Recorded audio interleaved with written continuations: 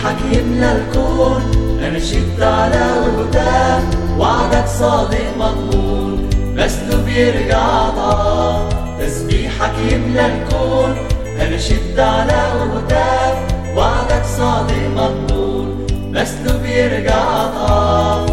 أفرحنا معك هتدوب، وفي قلب النار عبري، وعدك هنشوف اليوم بيعوض السنين. أفرحنا معك هتدوب، وفي قلب النار عبري، وعدك هنشوف اليوم بيعوض السنين. تسبيحك يملى الكون، أنا شدت على ودان، وعدك صادق مضمون، بس لو بيرجع ضعف. تسبيحك يملى الكون، أنا شدت على ودان، وعدك صادق مضمون، بس لو بيرجع ضعف. وحدك عننا بيحارب في الصعب وفي الأزمات، عندك شفا وعجايب وإيديك تصنع آيات. وحدك عننا بيحارب في الصعب وفي الأزمات، عندك شفا وعجايب وإيديك تصنع آيات. تسبيحك يملى الكون، أنا شدت على ودان، وعدك صادق مضمون، بس لو بيرجع ضعف. تسبيحك يملى الكون، أنا شدت على ودان، وعدك صادق مضمون، بس لو بيرجع ضعف.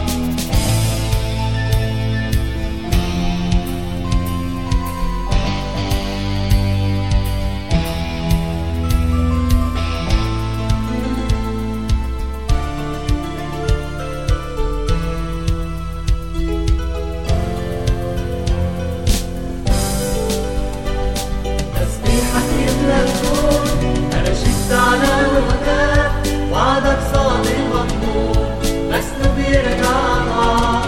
تسبيحك يملى الكون، أنا شدت على ودان، وعدك صادق مضمون، بس لو بيرجع ضعف.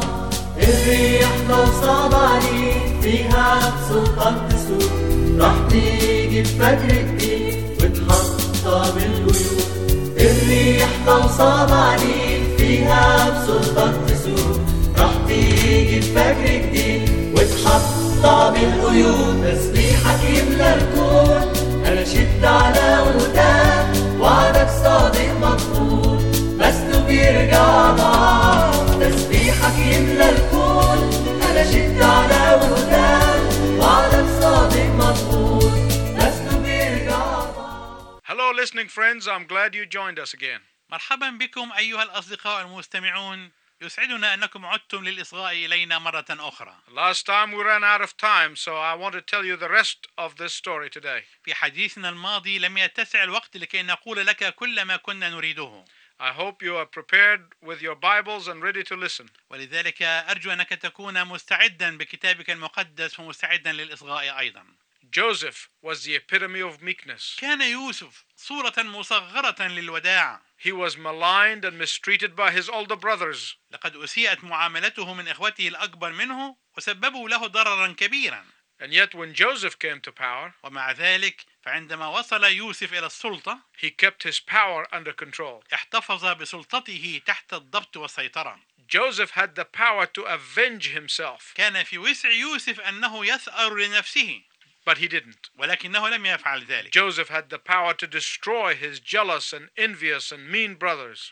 كان في وسع يوسف أنه يستخدم قوته لكي يثأر من إخوته الحسودين الحقودين الوضعاء. But he didn't. ولكنه لم يفعل ذلك. Why? لماذا؟ Because Joseph was meek. لأن يوسف كان وديعا. The meek will always win. إن الودعاء لا بد أنهم يربحون كل الوقت. Every time. كل الوقت. In fact, meekness manifests itself most when you have the power to hurt someone but you don't. في الواقع فإن الوداعة تظهر نفسها وتتضح جليا عندما تكون لك القوة أنك تؤذي شخصا ما ولكنك لا تفعل. Meekness manifests itself most when you have the power to tarnish your enemy's reputation but you don't. الوداعة تظهر نفسها جيدا عندما يكون في وسعك أنك تلطخ سمعة عدوك ولكنك لا تفعل. Meekness manifests itself most when you have the power to destroy the ones who hate you, but you don't. إن الوداعة تتضح جليا عندما يكون في وسعك أنك تدمر أولئك الذين يكرهونك ولكنك لا تفعل. Meekness manifests itself most when you have the power to undermine the confidence in those who betray you, but you don't. إن الوداعة تتضح جيدا عندما يكون في وسعك أنك تزعزع ثقة الناس في أولئك الذين يخونونك ويغدرون بك ولكنك لا تفعل ذلك. When you refuse to do these things, عندما ترفض أن تفعل هذه الأشياء، that is meekness. هذه هي الوداعة. That is power under control. هذه هي القوة التي تخضع للسيطرة عليها. If you are looking for perfect meekness, إذا كنت تتطلع إلى الوداعة الكاملة، look no further than the Lord Jesus Christ himself. لا تبعد نظرك عن شخص الرب يسوع نفسه. He is the creator of the world. فهو خالق العالم. And yet he was brought as a lamb to the slaughter and as a sheep before his shearer. ومع ذلك كان كشاة تساق إلى الذبح وكنعجة صامتة أمام جازيها. Jesus was the one who knew the secret of every heart. كان يسوع هو الشخص الذي يعرف أسرار كل القلوب. And yet, ومع ذلك when he was reviled, he did not retaliate. عندما شتم لم يرد الشتيمة بمثلها. When he suffered, وعندما تألم he threatened not. لم يكن يهدد. Instead, وبدلا من ذلك he committed himself to him who judges justly. فقد سلم نفسه لذاك الذي يقضي بعدل. It took more power for Jesus to submit كان الأمر يحتاج إلى قوة أكثر لكي يخضع يسوع than for Peter to draw his sword and cut the ear of the servant of the high priest. أكثر من القوة التي كانت عند بطرس عندما استل سيفه وقطع أذن عبد رئيس الكهنة. Peter's action was natural.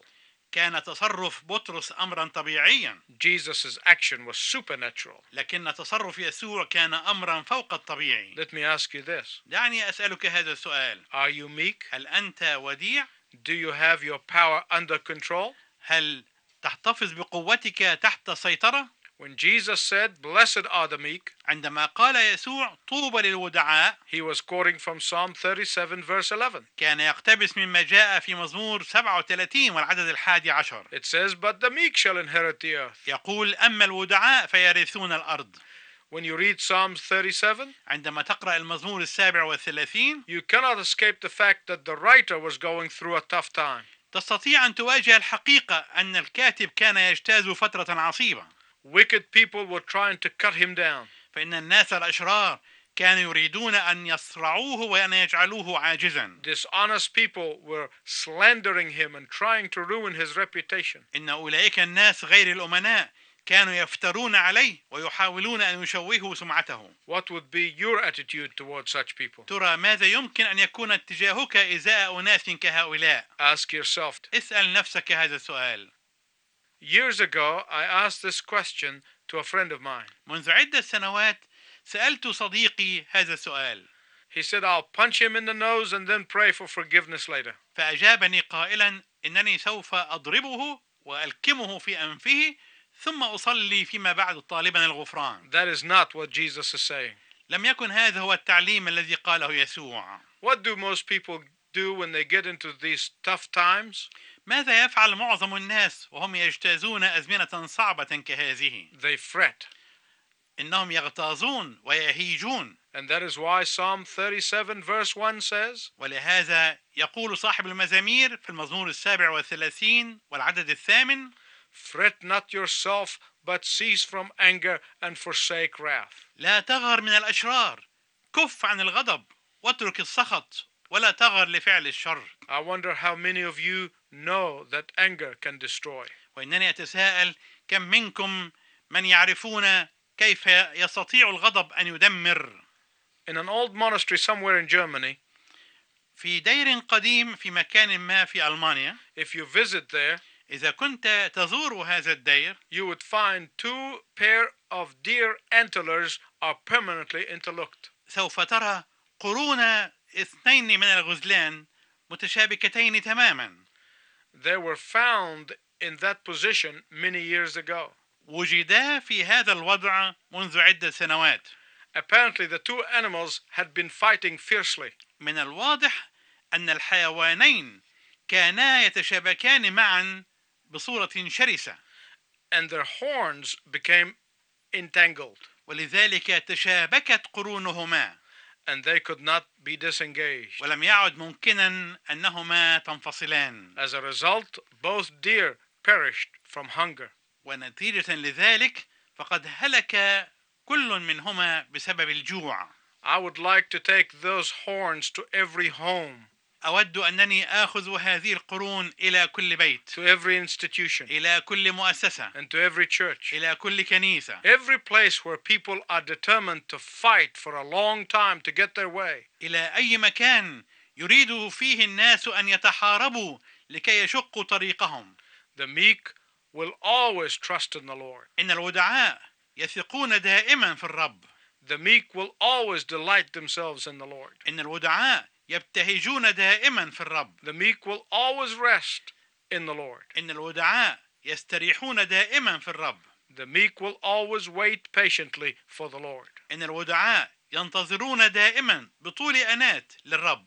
I am sure some of you are asking, أنا متأكد أن بعضا منكم قد يسأل هذا السؤال. how do we develop this character of meekness? كيف ننمي خلق الوداعة في حياتنا؟ Galatians chapter 5 tells us في الأصحاح الخامس من رسالة غلاطية نجد هذا الجواب. that we cannot manufacture meekness.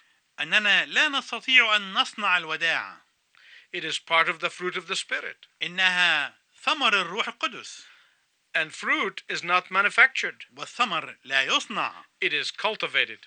إنه يغرس ويزرع. When you become poor in spirit, عندما تكون مسكينا بالروح, when you can mourn over your sin, عندما تستطيع أن تحزن على خطاياك, the Spirit of the Lord will help you develop the spirit of meekness. فإن روح الله يساعدك أن تنمي في نفسك روح الوداع. Cultivating the fruit of meekness can take time. إن غرس الوداع قد يستغرق وقتا طويلا. When Moses was in Egypt, عندما كان موسى في مصر, pampered in Pharaoh's palace, مدللا في قصر فرعون, he didn't have meekness. لم تكن له الوداع.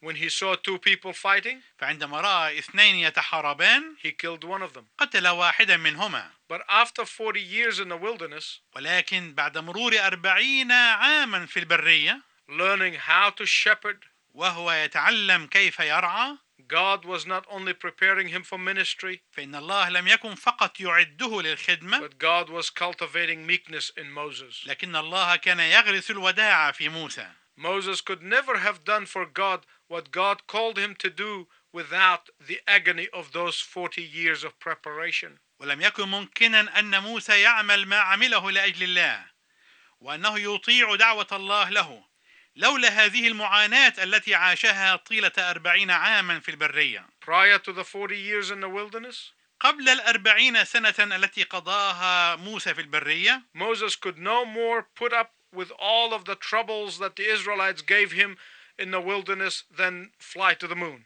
قبل هذه 40 سنة التي قضاها موسى في البرية كان من المستحيل عليه أنه يتحمل كل تلك المتاعب التي سببها الإسرائيليون له. God may be taking you through a wilderness experience right now. إن الله ربما يأخذك إلى البرية لكي تختبر اختبارا مماثلا الآن. Do you know what he's doing in your life? أتعلم ماذا يفعل الله بك وفي حياتك؟ He is cultivating in you the fruit of meekness. إنه يغرس فيك روح الوداع. Develop in you power under control. ينمي فيك القوة تحت السيطرة. You can either submit to the hardship of cultivation, تستطيع أنك تخضع لمتاعب الغرس or fret. أو تغضب وتغتاظ. You can either surrender to the process of cultivation of meekness, تستطيع أن تسلم لعملية غرس الوداعة فيك, or rebel and produce hardness in your heart. وتستطيع أن تتمرد وأن تولد القساوة في قلبك. Jesus said, قال يسوع the meek shall inherit the earth. أن الودعاء يرثون الأرض. How shall the meek inherit the earth? كيف يرث الودعاء الأرض؟ Psalm 37 gives us the answer. نستطيع أن نجد الإجابة في المزمور 37. In that psalm, you notice a contrast between the wicked and the righteous. في ذلك المزمور نجد المقارنة بين الأشرار وبين الأبرار. From the outside, فبحسب المظهر it appears that the wicked are winning and the righteous are losing. يبدو أن الأشرار يربحون وأن الأبرار يخسرون. And the psalmist is saying لكن صاحب المزامير يقول that appearances can be deceiving. أن المظاهر يمكن أن تكون خادعة. Delight yourself in the Lord, ولذلك تلذذ بالرب and you will be able to have a different view of things. وسوف تتمكن عندئذ من أن تختلف نظرتك إلى الأمور. Trust in the Lord, ثق في الرب. and He will show you an inside view of things. ثق في الرب وسوف يكشف الرب لك كثيرا من الأمور الداخلية. Submit to the Lord, اخضع للرب and He will give you a sneak preview of what the real picture is all about. وسوف يمكنك من أن ترى مقدما الصورة الحقيقية عن كل الأشياء. As long as you are fretting, طالما أنت غاضب أو مغتاظ you are only seeing things from the outside. فأنت ترى الأمور بحسب المظهر الخارجي. And as long as you're seeing things from the outside, وطالما أنت ترى الأمور بحسب النظرة الخارجية you will continue on fretting. سوف تستمر في الغيظ والغضب. It's a vicious cycle. إنها حلقة مفرغة. But when you seek nothing for yourself, لكن عندما لا تطلب شيئا لنفسك God will give you everything. فإن الله سوف يعطيك كل شيء. And that is why the Apostle Paul could say, ولهذا استطاع الرسول بولس أن يقول having nothing yet possessing all things. كأن لا شيء لنا ونحن نملك كل شيء. I want you to notice something in the Gospels. أود أنك تلاحظ شيئا ما في الأناجيل. You never see Jesus fretting. لا يمكن أن ترى يسوع غاضبا أو مضطربا مرة واحدة. Even when things appear to be at their worst, حتى عندما بدأت الأمور تظهر في أسوأ حالاتها He never fretted. لم يغتظ أو يغضب أبدا. Why? لماذا؟ Because He knew that His daddy had everything under control. لأنه علم أن أباه كان يسيطر على كل شيء. His disciples fretted in the storm, لقد اضطرب تلاميذه في قلب العاصفة but He slept in the storm. ولكنه في قلب العاصفة كان نائما. His disciples fretted about food, لقد قلق تلاميذه على الطعام but He didn't. لكنه لم يفعل ذلك. Why? لماذا؟ Because He was sure of His Father's provision. لأنه كان واثقا من تدبير أبيه له. The meek shall inherit the earth. إن الودعاء سوف يرثون الأرض. Your earthly inheritance comes when somebody dies and leaves you a bequest in His will.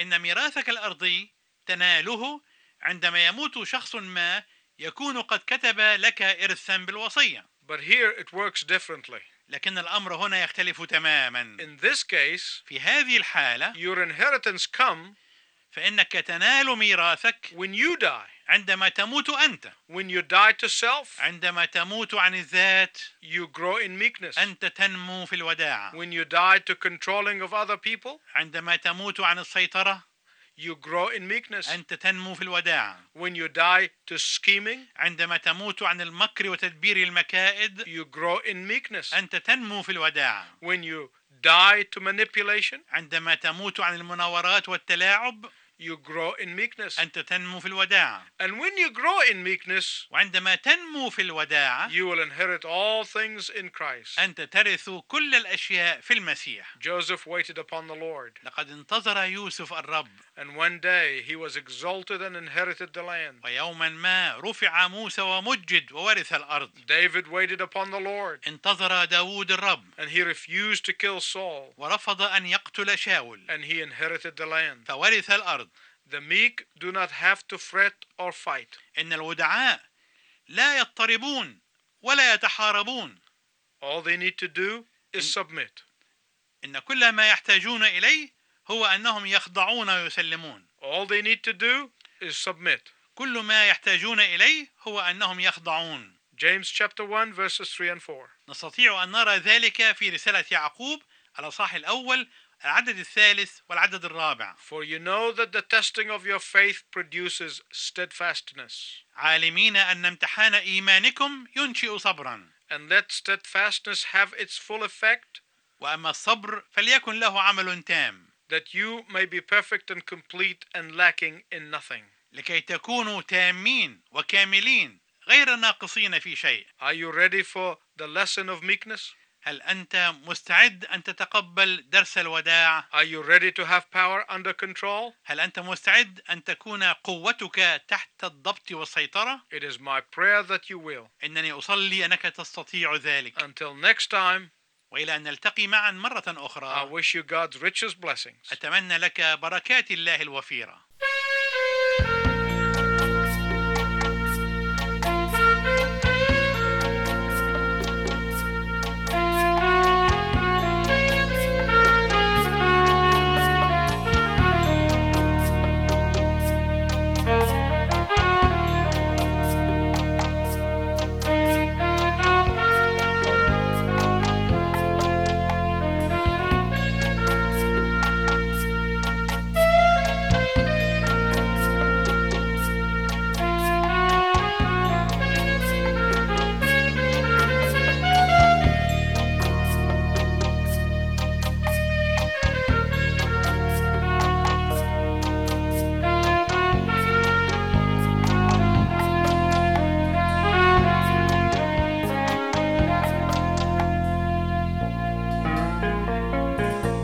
كيف أعبر؟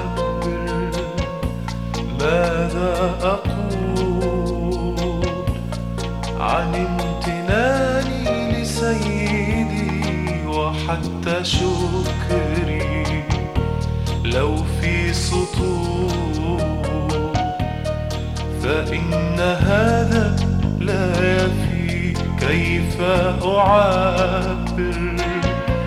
ماذا أقول عن امتناني لسيدي وحتى شكري؟ لو في سطور فإن هذا لا يفي. لأنك رأيتني منذ وجودي، رأيتني واليوم تراني. أنت هو أمسا هو واليوم وإلى الأبد. لأنك رأيتني منذ وجودي، رأيتني واليوم تراني. أنت هو أمسا هو واليوم وإلى الأبد، واليوم وإلى الأبد. في وقت ضيقي وحيرتي، بل في ارتباكي وكربتي، كنت لحصني وملجئي. كنت الأمان بل صخرتي في وقت ضيقي وحيرتي، بل في ارتباكي وكربتي، كنت لحصني وملجئي. كنت الأمان بل صخرتي، لأنك رأيتني منذ وجودي، رأيتني واليوم تراني. أنت هو أمسا هو واليوم وإلى الأبد. لأنك رأيتني منذ وجودي، رأيتني واليوم تراني. أنت هو أمسا هو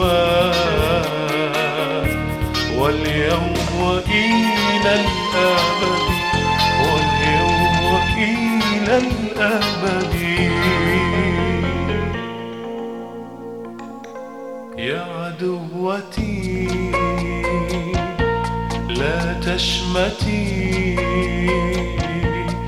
فإن سقطت أيضا أقوم، ففي المساء يبت بكائي، وفي الصباح ترنمي. يا عدوتي لا تشمتي، فإن سقطت أيضا أقوم، ففي المساء يبت بكائي، وفي الصباح ترنمي. لأنك راعيتني منذ وجودي، راعيتني واليوم ترآني. أنت هو أمسا هو واليوم وإلى الأبد. لأنك راعيتني منذ وجودي، راعيتني واليوم تراني. أنت هو أمسا هو واليوم وإلى الأبد، واليوم وإلى الأبد. فيا إلهي ما أطيبك، علوت جدا ما أعظمك. أنت مهوب وسط بنيك، إله أمان ما أجودك. يا إلهي ما أطيبك، علوت جدا ما أعظمك. أنت مهوب وسط بنيك، إله أمان ما أروعك. لأنك راعيتني منذ وجودي، راعيتني واليوم ترآني. أنت هو أمسا هو واليوم إلى الأبد. لأنك راعيتني منذ وجودي، راعيتني واليوم ترآني.